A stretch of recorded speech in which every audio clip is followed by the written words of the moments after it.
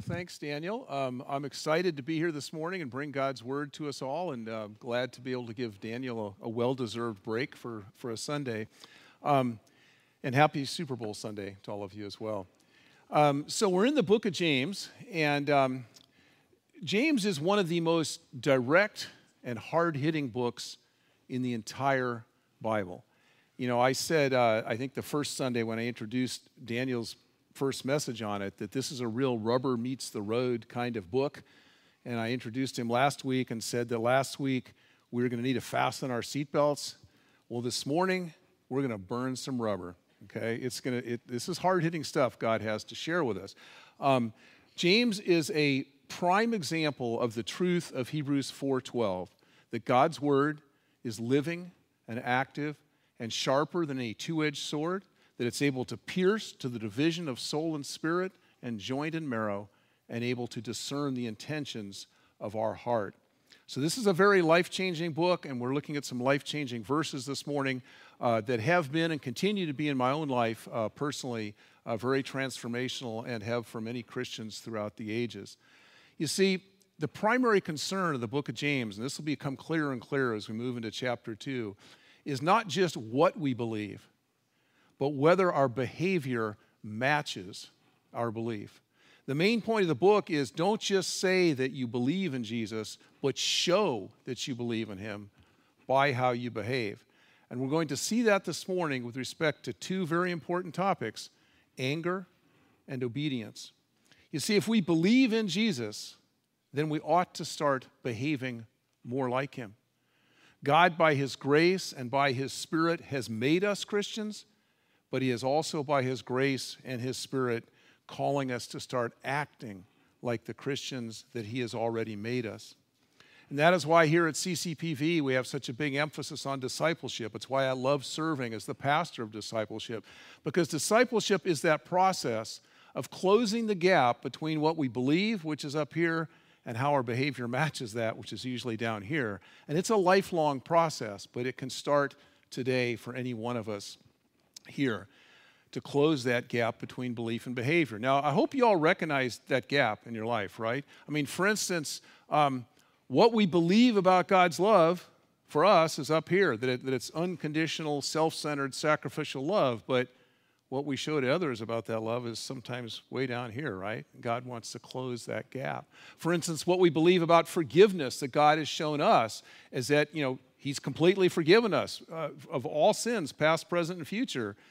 And yet the forgiveness we show to others often is way down here, and God would like to close that gap. Or for instance, what we believe about grace, that it's a free gift. We don't have to earn it. What salvation is, we hold that up here, but we make others work their way back into grace with us. And so there's this gap between belief and behavior. So you may be thinking as I'm saying this, well, wait a minute, Rob, I thought God loves me just as I am.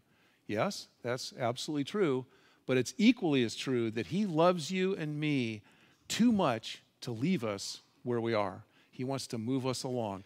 Imagine you're a parent and you've got a 2-year-old toddler and you're looking out your kitchen window. And let's say it's a little baby boy, and he's playing in the sandbox, and he's got his Tonka trucks, and he's making castles and roads and highways and all this stuff, and you're looking at it going, oh, that's pretty impressive. Some great motor skills being developed there, some great sense of imagination. But how would you feel 16 years later if he's 18 and he's still sitting there in the sandbox doing the same thing, right? You'd be a little concerned, right? Something's out of whack here.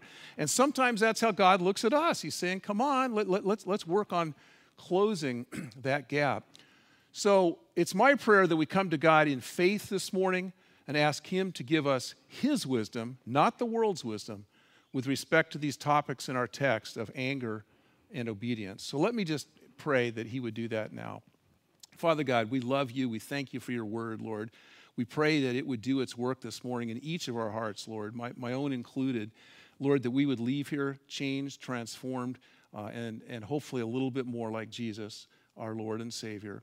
Open our eyes and ears and hearts, Lord, to receive your truth. Lord, tear down any barriers that we may try to build up to prevent that truth from soaking in. And may we leave, Lord, as people who are doers of your word, not just hearers only. In Jesus' name, amen. So we're going to take this a couple verses at a time. So if you turn to James chapter 1, we're going to start in verses 19 through 20. We're going to go all the way through to verse 27. And the title of this whole message is Moving from Belief to Behavior. Moving from Belief to Behavior. So let's read verses 19 and 20 first.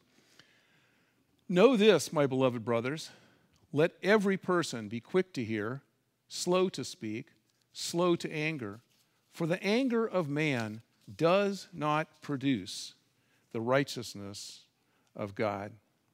First thing to note here is as James brings us these tough topics, he does so as our equal, for he says brother there. Even though he was the half-brother of Jesus, as Daniel has explained to us, he doesn't address us in any type of condescending way. No doubt he struggled with these things that we're going to look at as well, with his own anger and his own obedience. And so he can relate to us. He gets us. But no doubt James had also learned from his half-brother that there was a better way to live. And so that is what he is sharing with us here for our good and for God's glory. Verse 19 gives us the admonition of what we are to do, which is to be quick to hear, slow to speak, and slow to anger. And then verse 20 gives us the why or the reason for that admonition, which is because our anger generally does not result in the righteousness of God. You see, God gets angry, but his anger is righteous. And we get angry, but it usually is not righteous. And so what James is starting off here, which is seen all through Scripture, we'll look at in a minute, is that there are actually two types of anger as God sees it. There is godly anger or righteous anger, which is anger at the things God is angry at, which is sin. And then there is humanistic anger, which is generally not that. Rather, it's anger because we didn't get our way, somebody cut us off, someone got in our way, and things aren't going the way we want it to go. One is righteous, the other does not approach the righteousness of God. Usually our anger attacks the sinner. God's anger instead attacks the sin. Our anger cares about what is best for us.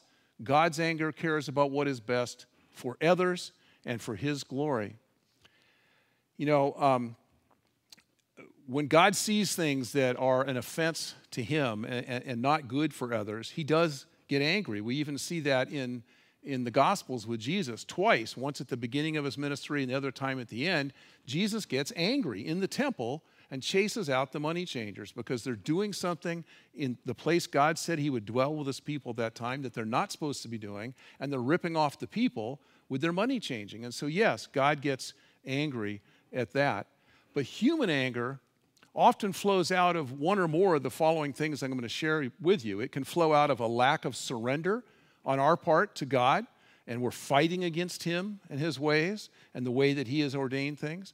It can flow out of a lack of contentment in God, and we're not satisfied with what he and his sovereignty has chosen to give us or what circumstances he's chosen to allow us to go through. Human anger can also flow out of a lack of God's eternal perspective on things. So our anger, as James says here, does not approach or get close to the righteousness of God. Now, brothers and sisters, anything that doesn't equal God's righteousness is what? It's sin. Absolutely right. It's sin. You can say it. So humanistic anger is sin. Humanistic anger only came into existence after sin entered the world. It didn't exist when God created the Garden of Eden. After sin came, remember the first thing that happens? Cain gets angry at Abel. And then what does he do? Murders him. Moses got angry at the people of Israel right before they were about to go in the promised land, and he struck the rock twice, the second time in anger. And God said, Moses, I'm not angry at these people, and you misrepresented me with your anger. And so what was the consequence for Moses? He didn't get to go into the promised land. In the Sermon on the Mount, Jesus teaches about this, both with respect to anger and murder and lust and adultery. Now, we have an easier time, I think, both as men and women, grasping the principle in the lust and adultery one. So let me share it first, but it's the same thing with anger and murder. Remember, Jesus says there, speaking to this very religious, self-righteous crowd that externally had kept God's law, he says, you've heard it said that thou shalt not murder. Or start with adultery, shall not commit adultery. And they're all sitting there going, I've never done that. I'm pretty righteous. And then Jesus says, but wait a minute. If you've ever lusted after a woman in your heart, you've committed adultery already. You see, what he's saying there is that lust is the heart attitude inside of us that can, but doesn't always, because they had legal restraints then, not to mention societal restraints against it, result in the act of adultery. And so he says the same thing with murder. He says, you've heard it said that thou shalt not murder. All the self-righteous ones are sitting there going, oh, look at me, I've never committed murder. And he goes, but I say to you, if you've ever been angry with your brother in your heart, you've committed murder already. Why? Same principle. Anger is the heart attitude that can, but doesn't always, manifest itself in the physical act of murder. The Proverbs are full of warnings against this humanistic anger that we're talking about. And there's so many of them I didn't choose to list them because we'd be here another half hour. You can look them up on your own, and I'd encourage you to. But there's a very insightful part about anger that when we look at it in context of what James is saying here, that there's two types of anger, it makes a lot more sense to us.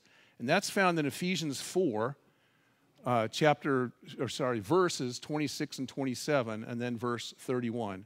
Ephesians 4, 26 and 27, and then verse 31. So he says this, Paul writes this in Ephesians 4, 26, be angry and do not sin. So he's saying there, if you're going to be angry, let it be that righteous anger, this type of anger that is without sin. But then he goes on to say, even if you have that kind of anger, don't let the sun go down on it. And he's going to explain why in a minute. And there are a few times in our life when we have righteous anger. 95% of the time it's this humanistic anger.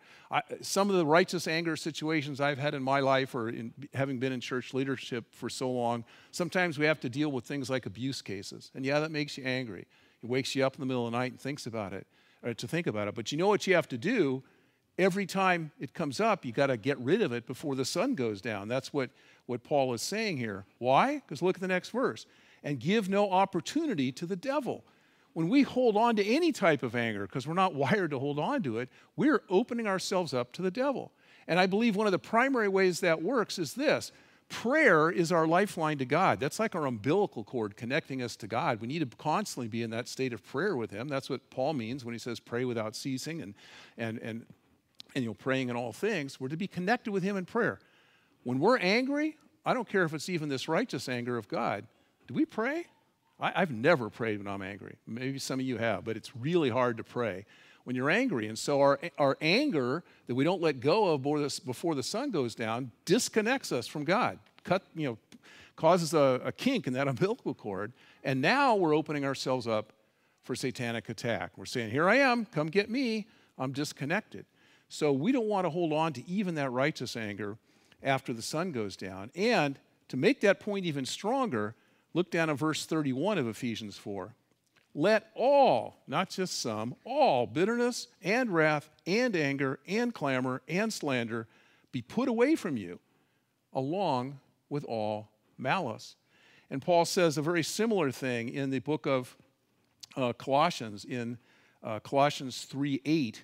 If you turn over there or look at it up on the screen, very simple. He says, but now you must put them all away. Anger, wrath, malice, slander, and obscene talk from your mouth. And so since our anger is usually humanistic and self-centered, it's usually anger at someone because they have been rude to us, cut us off, or gotten in our way, because it is those kinds of things, we need to, going back to our James passage in James 1:19, we need to, as he says there, listen more and speak less. It's an old saying, but it has great application to this, that God saw fit to make us with 2 ears, 2 eyes, and 1 mouth, because we're supposed to spend more time listening and observing and processing than we are speaking. So quick to hear. Quick to hear means not just the other person, because they may have something to share with you that'll help you deal with your own anger, but also listen to the Holy Spirit. because he's there to speak to us. He's that small voice inside of us, and he reminds us of what God wants from us. You know, I've been blessed to be married to Janet for 44 years, but like anybody, we've had our rough patches. And I can remember times when we were like this close, face to face in the kitchen, and I was about to say something, and I literally could feel the Holy Spirit grab me by the back of the neck and say, "You idiot, shut up. Don't say that to her." You know, and so we need to listen to the Holy Spirit when he's speaking to us about these things. And then it says, slow to speak. Well, why is that? It's because what comes out of us when we are filled with this humanistic anger is usually very harmful. In some cases, it results in death, as Jesus said in the Sermon on the Mount. You know the old children's saying, "Sticks and stones may hurt my bones, but words will never hurt me." That's not true. Everyone here has had words said to them before that caused deep hurts, and we've done it to others and caused deep hurts. One of my favorite presidential quotes, because it illustrates this point, is Calvin Coolidge. He was known as Silent Cal because he really didn't say much, but one of his famous quotes is, "I've never gotten in trouble yet for something I didn't say." Okay, I mean, it's real simple. It's a good way to stay out of trouble. Just don't say it. When Janet and I used to teach a first grade children's class in Sunday school, we did this illustration one time to help them understand how powerful words are and how dangerous they are. And we went and got a bunch of little mini toothpaste tubes at the drugstore like you would travel with, and we got a paper towel and a toothpick. And then we explained to the kids, when you squeeze that tube, that's like those words, those angry words coming out. And then we'd say, "Now take that toothpick and try to put them back in the tube." You can't do it, right? And that's the same thing with our words and how hurtful they can be. Now, just as when Daniel was teaching us 2 weeks ago about wisdom, he shared how he had a very defining moment in his life with respect to wisdom. I also had a very defining moment in my life with respect to anger, and I've lived through this stuff I'm teaching you. So let me just share that with you. It was 1991. I'd been a Christian about 6 years. I knew I was going to heaven. I knew I was saved, but I hadn't really been discipled and taught much of anything out of God's word. So consequently, I was pretty disobedient because I didn't know what I was supposed to obey. And I was also a very angry young man still. And Janet talked me into going to a Christian family camp because she really wanted to go. We had 2 very young girls at the time, 3 and 2. And we check into this place, and it wasn't my idea of a week's vacation. There were 2 bunk beds. I got to sleep on one level, her on the other, and the kids took one of the other levels. 1 folding metal chair, a sink, and the bathroom was down the hall, and you're in a building with like 40 other families in the same accommodations. I was steaming. This was not my idea of vacation. Sunday night, I was getting angry, and Janet said, "Hey," she's a great wife, said, "Hey, honey, don't worry. We can check out in the morning. You know, we'll forfeit our deposit." And I said, "I don't care. We're getting out of here." So we get up in the morning, Monday morning. We go into the lodge for breakfast. I was still angry, so I didn't stay at breakfast long. I went outside, and I sat down at a park bench with a picnic table there, and I must have had steam coming out of my ears because up walks this guy that I've never met before. He later became one of my closest friends in the Lord. He walks up to me, and he says, "You look angry." And I said, "You bet I am." And I was telling him all the reasons I was angry. And he very calmly opened his Bible to Ephesians 4:26, this section I just showed you. And he said, "Look at this. Did you know that's sin? And you don't have to be that way anymore?" And brothers and sisters, it was almost as profound a moment in my life as my own salvation, because I realized, man, I don't know his word. I don't know what God expects of me. And he's right. It is sin what I'm experiencing, and I want to be changed. I want to be transformed. And that led to my own pursuit of being discipled. And am I perfect? No. But am I a lot less angry? Absolutely. I mean, this is a process. It takes a whole lifetime of work for God to change us. But you can see your life changed. And so, I was blessed myself by the things I'm sharing with you. You know, Daniel mentioned last time that we have to kill sin at the start, or else it will kill us in the end. And the same thing is very true with respect to this human anger. One thing the guy that confronted me over my sin of anger shared with me, he asked me, "What makes you angry?" And this is really stupid, but maybe when you're a young guy, husband with a young kids, you might be able to relate to it. Moms probably think this is too harsh, but I would, you work a hard day at the office, I'd drive home, and I couldn't even get my car in the driveway, let alone the garage, because it was strewn with trikes and toys and balls, and I'd have to get out and clean all those up so I could drive my car in. It was making me angry. But what kind of anger was that? Very self-focused. That wasn't righteous anger. And my friend shared with me, after explaining why that's sin, he said, here's something that might help.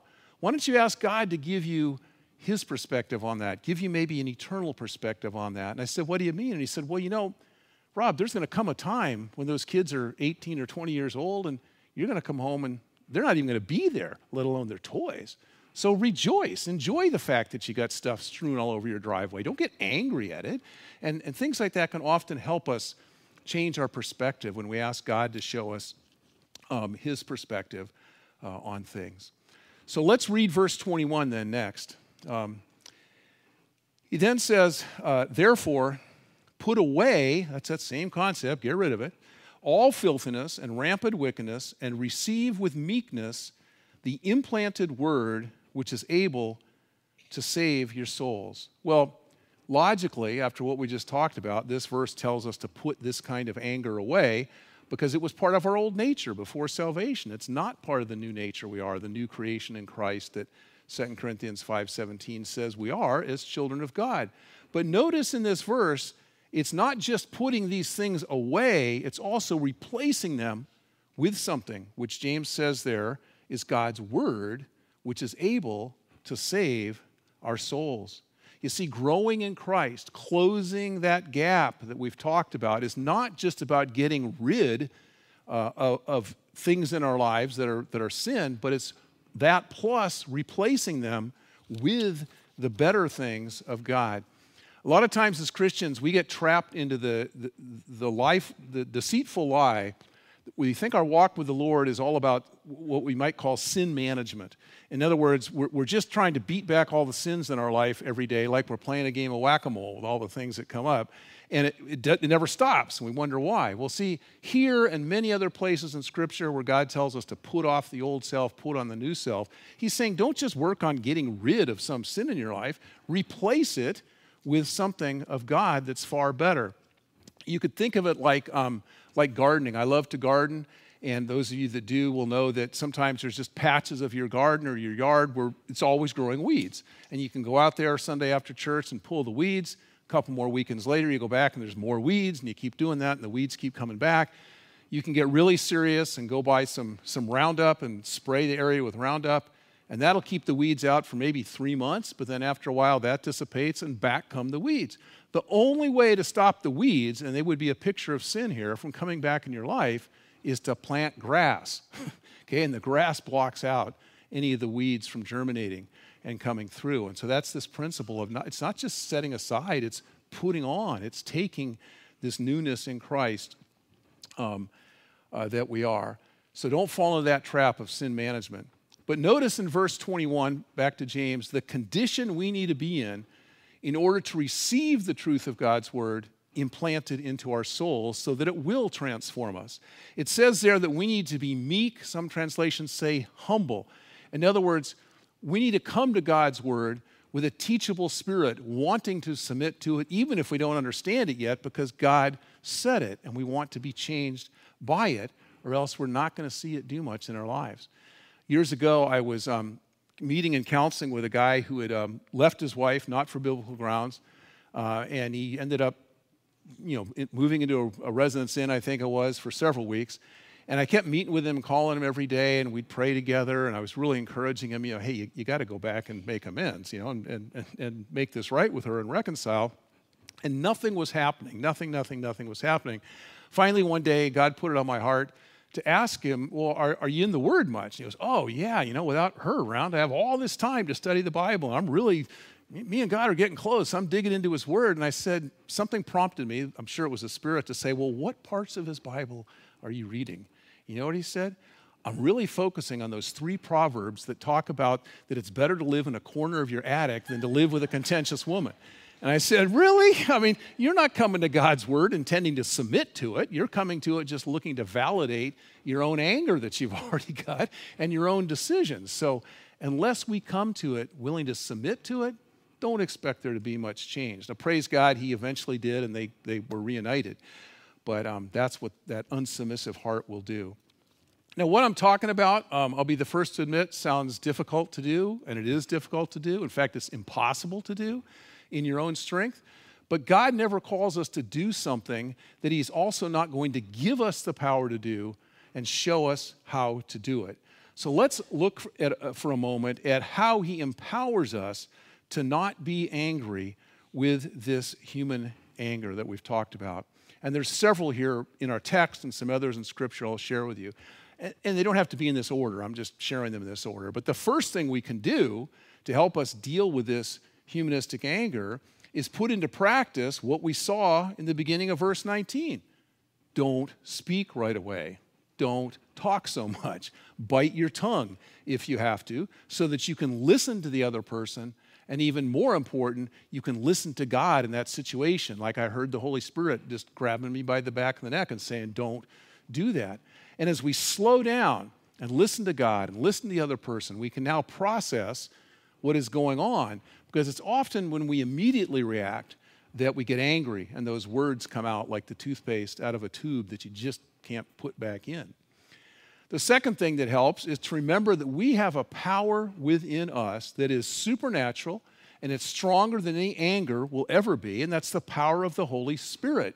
This same awesome power that Paul writes about in Ephesians 1, 19 through 21, which he says is the same power that raised Jesus Christ from the dead, dwells inside each of us. They call that resurrection power. So realize you have power available to you that you need to access to help you do this, because you can't do it on your own. And then when we submit to those promptings of the Spirit and the things we sense God is telling us and from his word, what comes out of us as we submit to the rule of the Spirit in our life is what? It's the fruit of the Spirit, not the fruit of you, the Christian, but the fruit of the Spirit, the love, joy, peace, patience, kindness, goodness, gentleness, faithfulness, self-control. All of those things are the exact opposite of anger. Thirdly, in Colossians 3:2, we're told to have this eternal perspective I talked about, where he talks there about setting our minds on the things above and kind of learning to think with an eternal perspective. So take whatever you're angry at today and ask yourself, how much am I going to care about that in eternity? And you may say, well, that's kind of hard because I don't understand eternity. Neither do I. We're not going to fully understand it until we're there. But what you can do is this. You can take your worst issue today that's making you angry and ask yourself, 50 years from now, how's this going to affect me? And it begins to fade. You begin to get that eternal perspective on it that my friend was sharing with me about the kids' toys in the driveway. And God might use that to help you get rid of that anger. Fourthly, and lastly here, we can go back to what we learned in James the very first week, which was to pray and ask God to give us wisdom and insight into the situation that's making us angry or into the person that's making us angry, so that we can have a greater understanding of the situation and of the person, maybe to the point where we even end up praying for them. I had several people come up to me after the first service and say how God had actually led them to do that with someone they were angry with, and how God took away the anger once they cared enough for them and wanted to show them that same agape love that God showed them. They prayed, and the anger they had left. And so you might just then find some calm and peace in the situation when you do that. But there's another reason a person could be angry, and it is that they are not yet right with God. And that's an even bigger problem than being angry. You see, God made all of us to be in a relationship with him. But if that relationship isn't right, if you're still living your life saying no to God and no to his ways and living as if he didn't exist and ignoring him, there is no way for you to have a good relationship with others until you first get it right with God, because you're just going to be angry at others. That's all that's going to come out of you.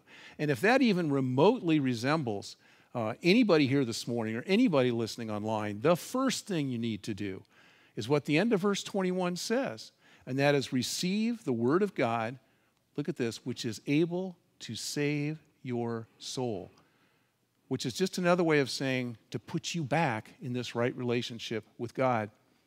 Romans 10:17 says that faith comes through hearing, and hearing through the word of Christ. And the word of Christ can best be summed up this way, as John 3:16 says it. This is the message of Jesus. We're going to see this at the football game today because people always carry this around on signs. But John 3:16, you should all know it. For God so loved the world that he gave his only begotten Son, that whoever believes in him will not perish, but have eternal life. And so there may be some of you here this morning who need to receive that truth first before anything can be done about your anger, because your anger stems from the fact that you're not right with God.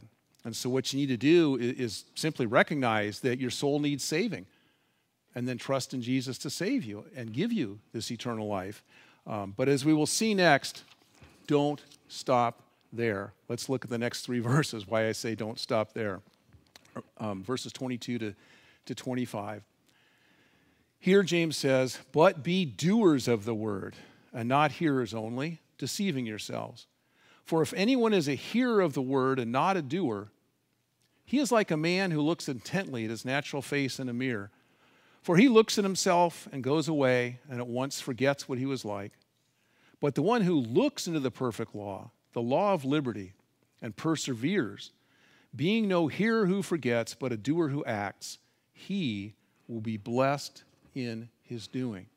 So here we have the call to be a doer of God's word, not just a hearer only. Because while faith alone will and does save us, true faith was never meant to remain alone. It was meant to result in transformation and change. And it's certainly no accident that these verses I just read came right after the admonitions about anger, because as we have seen, humanistic anger is dangerous, it's hurtful, and sometimes it's an even deadly sin. So no wonder God wants us to put it away. This calling to being a doer, not just a hearer of God's word, is not seen just here. It's seen all throughout Scripture, because faith doesn't stop with just hearing. When God gave the first 10 commandments to the people of Israel, as it's recorded in Deuteronomy 6, he says this in verse 3, hear therefore, O Israel, and be careful to do them. He didn't just say hear them, he said do them. As Daniel shared a few weeks ago when Jesus was asked, who are his mother and brothers? Remember how he responded? He said, my mother and brothers are those who do my will. At the conclusion of the Sermon on the Mount, Jesus said in Matthew 7:21 that those who enter the kingdom of heaven will be those who have done the will of his Father. We even see the importance of this being a doer, not just a hearer, in how several books of the Bible are organized. Let me just give you three, for example, that Paul wrote. The book of Romans, the first 11 chapters are all about doctrine, all about the amazing truths of our faith. But then he switches in chapter 12, verse 1. He says, in view of all these mercies of God, now live your life as a living sacrifice. And then the next 5 chapters go on to tell us how we live our life as a living sacrifice. Why? Because God is not just concerned that we hear, but he wants us to put it into practice, to start living it. Ephesians is the same way. 6 chapters. The first 3 chapters are like a mini Romans, all those same truths. And then Ephesians 4:1 then calls us to this calling to walk the way that he's just taught us about in the first 3 chapters. Colossians, same way, 4 chapters. First 2 are about doctrine. Second 2 are about the application or the living out of that doctrine. So you see, knowledge of the truth is important, but not alone important. Because if the truth doesn't change us, then guess what? We are no better off than Satan and his demons. You could take someone with a bazillion PhD degrees behind them from seminary, stand them up to Satan, and Satan's still going to know theology better than they do. He knows theology perfectly, so well that he often uses it to trip people up. He tried to do that with Jesus, but Jesus, the author of it, obviously wasn't going to be tricked. He did it with Eve in the garden. So he knows the theology perfectly. What differentiates us from Satan and the demons is we at least say, yeah, I want to start doing some of this stuff. Satan just continues to live in rebellion to all of it and won't do any of it. So if the truth doesn't change us, we're really no better off than Satan and his demons. So it's been said that, and it's true, that right behavior is impossible without right knowledge. So right knowledge clearly is important. But right knowledge is no guarantee of right behavior. It's ultimately our behavior that God is concerned about, and that's only going to happen as we start saying, I'm going to submit to what I'm seeing here, God, in your word. Think of it like children cleaning the room. I love these illustrations because God says, call me Father, and there's so many illustrations about father and child or mother and child that we can see about what God's calling for us. And so if you're a parent and you tell your kids, clean your room, right? You want them to just, go clean their room. You don't want them to form a study group about, well, what did Dad mean when he said clean the room? And what tense was the verb that was in? And what is clean after all anyways? And how clean is clean? We don't want them to go form a support group with other room cleaning challenged kids. We don't want them to go form a recovery group for kids that grew up in dirty rooms. And we don't want them to start on a 12-step program to learn how to clean their room, right? We just want them to go clean their room. And sometimes I think God looks at us and all this stuff we do, he's going, it's simple. Just please go do it. Stop spending so much time on these other things. So, I think that's how God sees it. So God is no different. When he says do it, he means just do it. One of my favorite verses on this and a number of other things is Deuteronomy 29:29, which we should have up on the screen for you.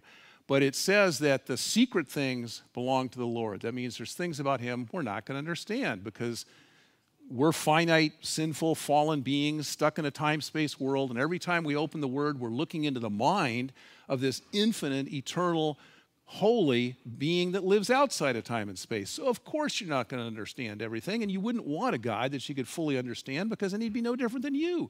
You want something bigger than yourself. That's the first part, that the secret things belong to the Lord. But look at the second part. It says, but the things that are revealed why? So that we would know them? No, it says so that we would do them. That's what God wants. And you see, God wants us to put into practice what we do understand and stop spending so much time arguing about and debating that which we don't understand. Okay?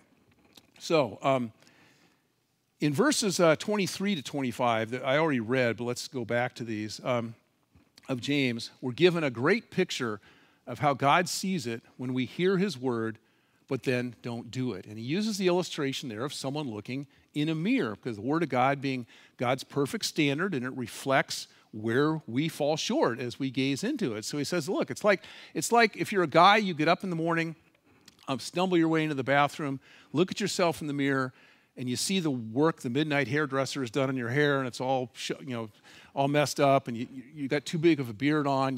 So you think, I should comb my hair and I should shave, but then think how foolish it would be to see all that, do nothing about it, turn around, put your clothes on, and go to work. That's what James is saying. That's what it's like when we look into the perfect mirror of God's Word. It shows us where we fall short, and we just say, okay, we turn around and go back about life as normal. It's stupid, and that's the point he's trying to get across to us here.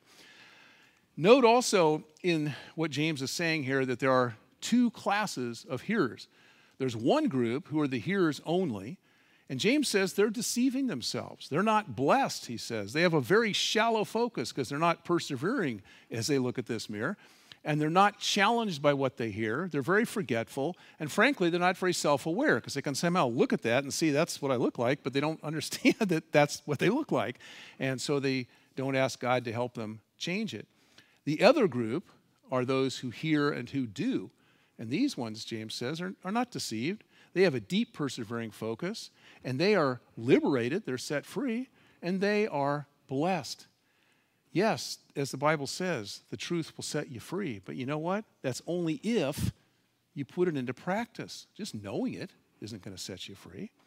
And it sounds like a paradoxical contradiction, but it's something I'm learning over and over again all the time, even though I've been a believer 37 years.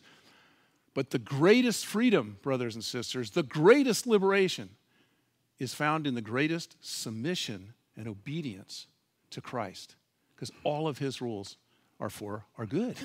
All of his rules are designed to help us prosper. Now, note that verse 25 says here at the end that he will be blessed in his doing. It doesn't say from the doing. You see, God's blessings all flow out of his inherent goodness and grace. We don't earn them and we don't deserve them.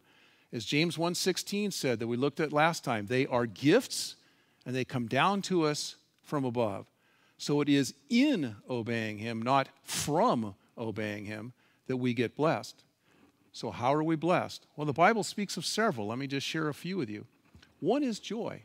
Yeah, absolutely joy. There is joy in obedience. The more we do God's word, the more joyful we will actually be.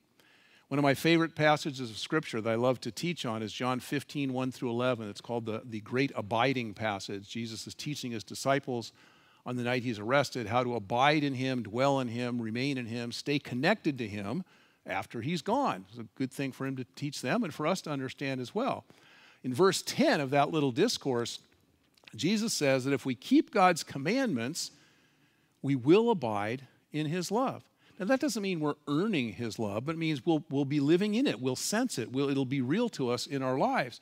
And right after that, speaking of that obedience, he then says this in verse 11. These things, what I just told you about obeying, I have spoken to you.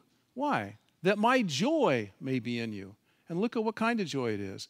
That it's my joy and that your joy may be full. So he's saying, look, as we seek to obey God's commandments, we will have this supernatural joy in us to the fullest measure possible. And Jesus says it's his joy. Well, you know what the Bible says his joy is?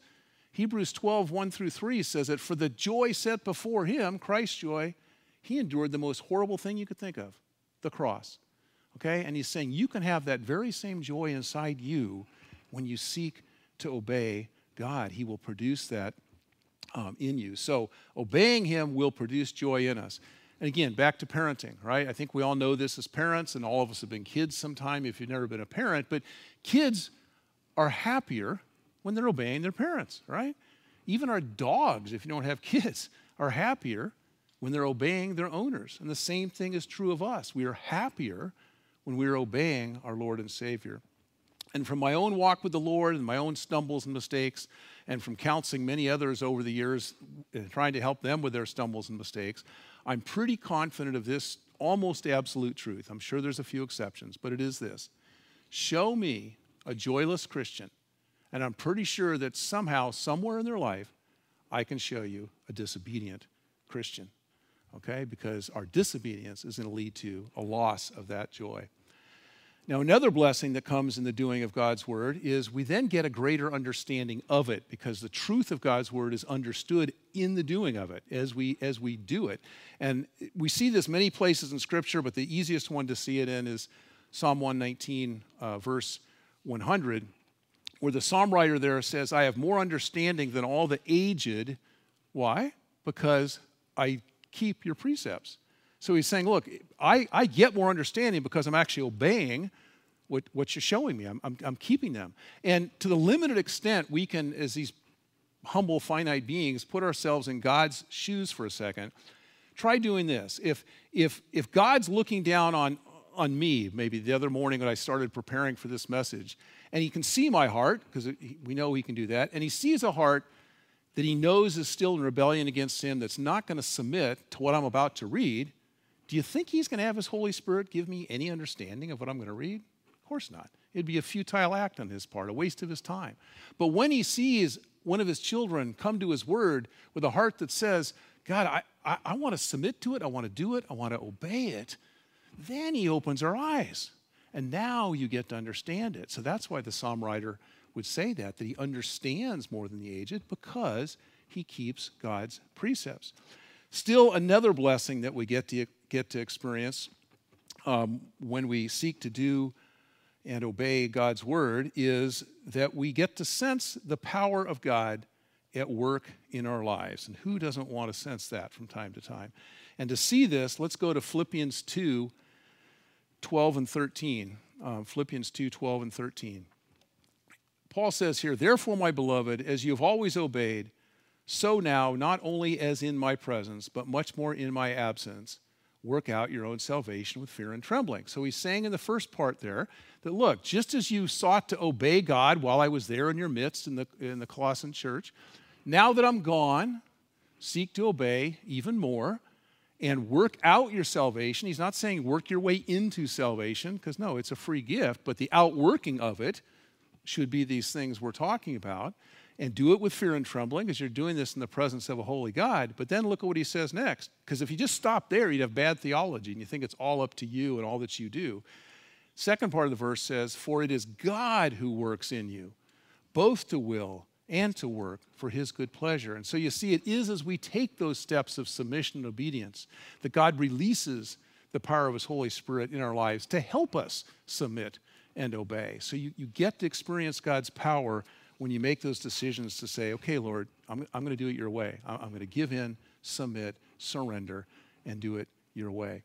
Now, there's also some reasons, some pretty common ones why we don't obey God's word, and I don't pretend that this is an exhaustive list, but I'll just share some of them with you.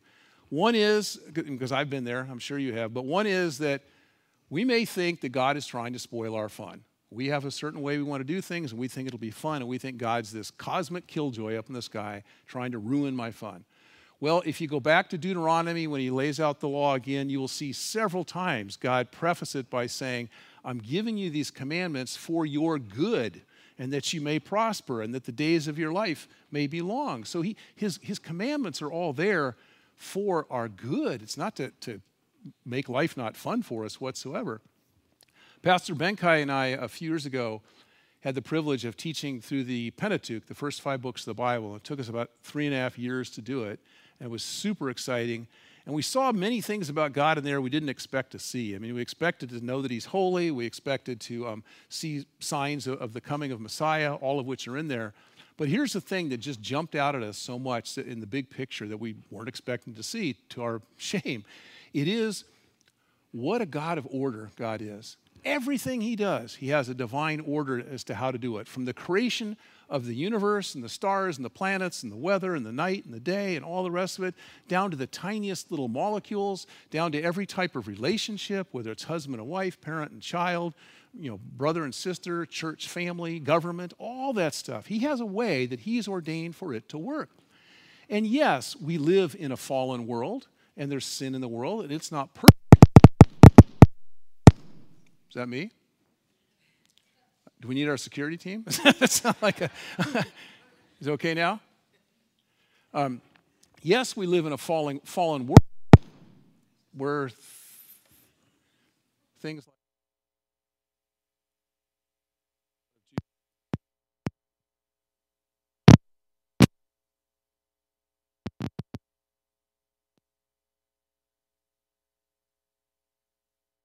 Everything's okay. We'll wrap it up. Use that one? All right. Okay. Yeah. All right. This one okay? So, thanks, Daniel. So, yeah, we live in this fallen world, but what we learned is whenever we seek to live inside his divinely ordained order in any aspect of life, you know what? It generally works out. But every time we step out of that order with our sin and disobedience, it's like going right back to Genesis 1:2. We're back to the chaos that existed, and our life becomes that kind of chaos. Another reason why sometimes we don't obey or do God's word is we think that somehow we have to obey God on our own.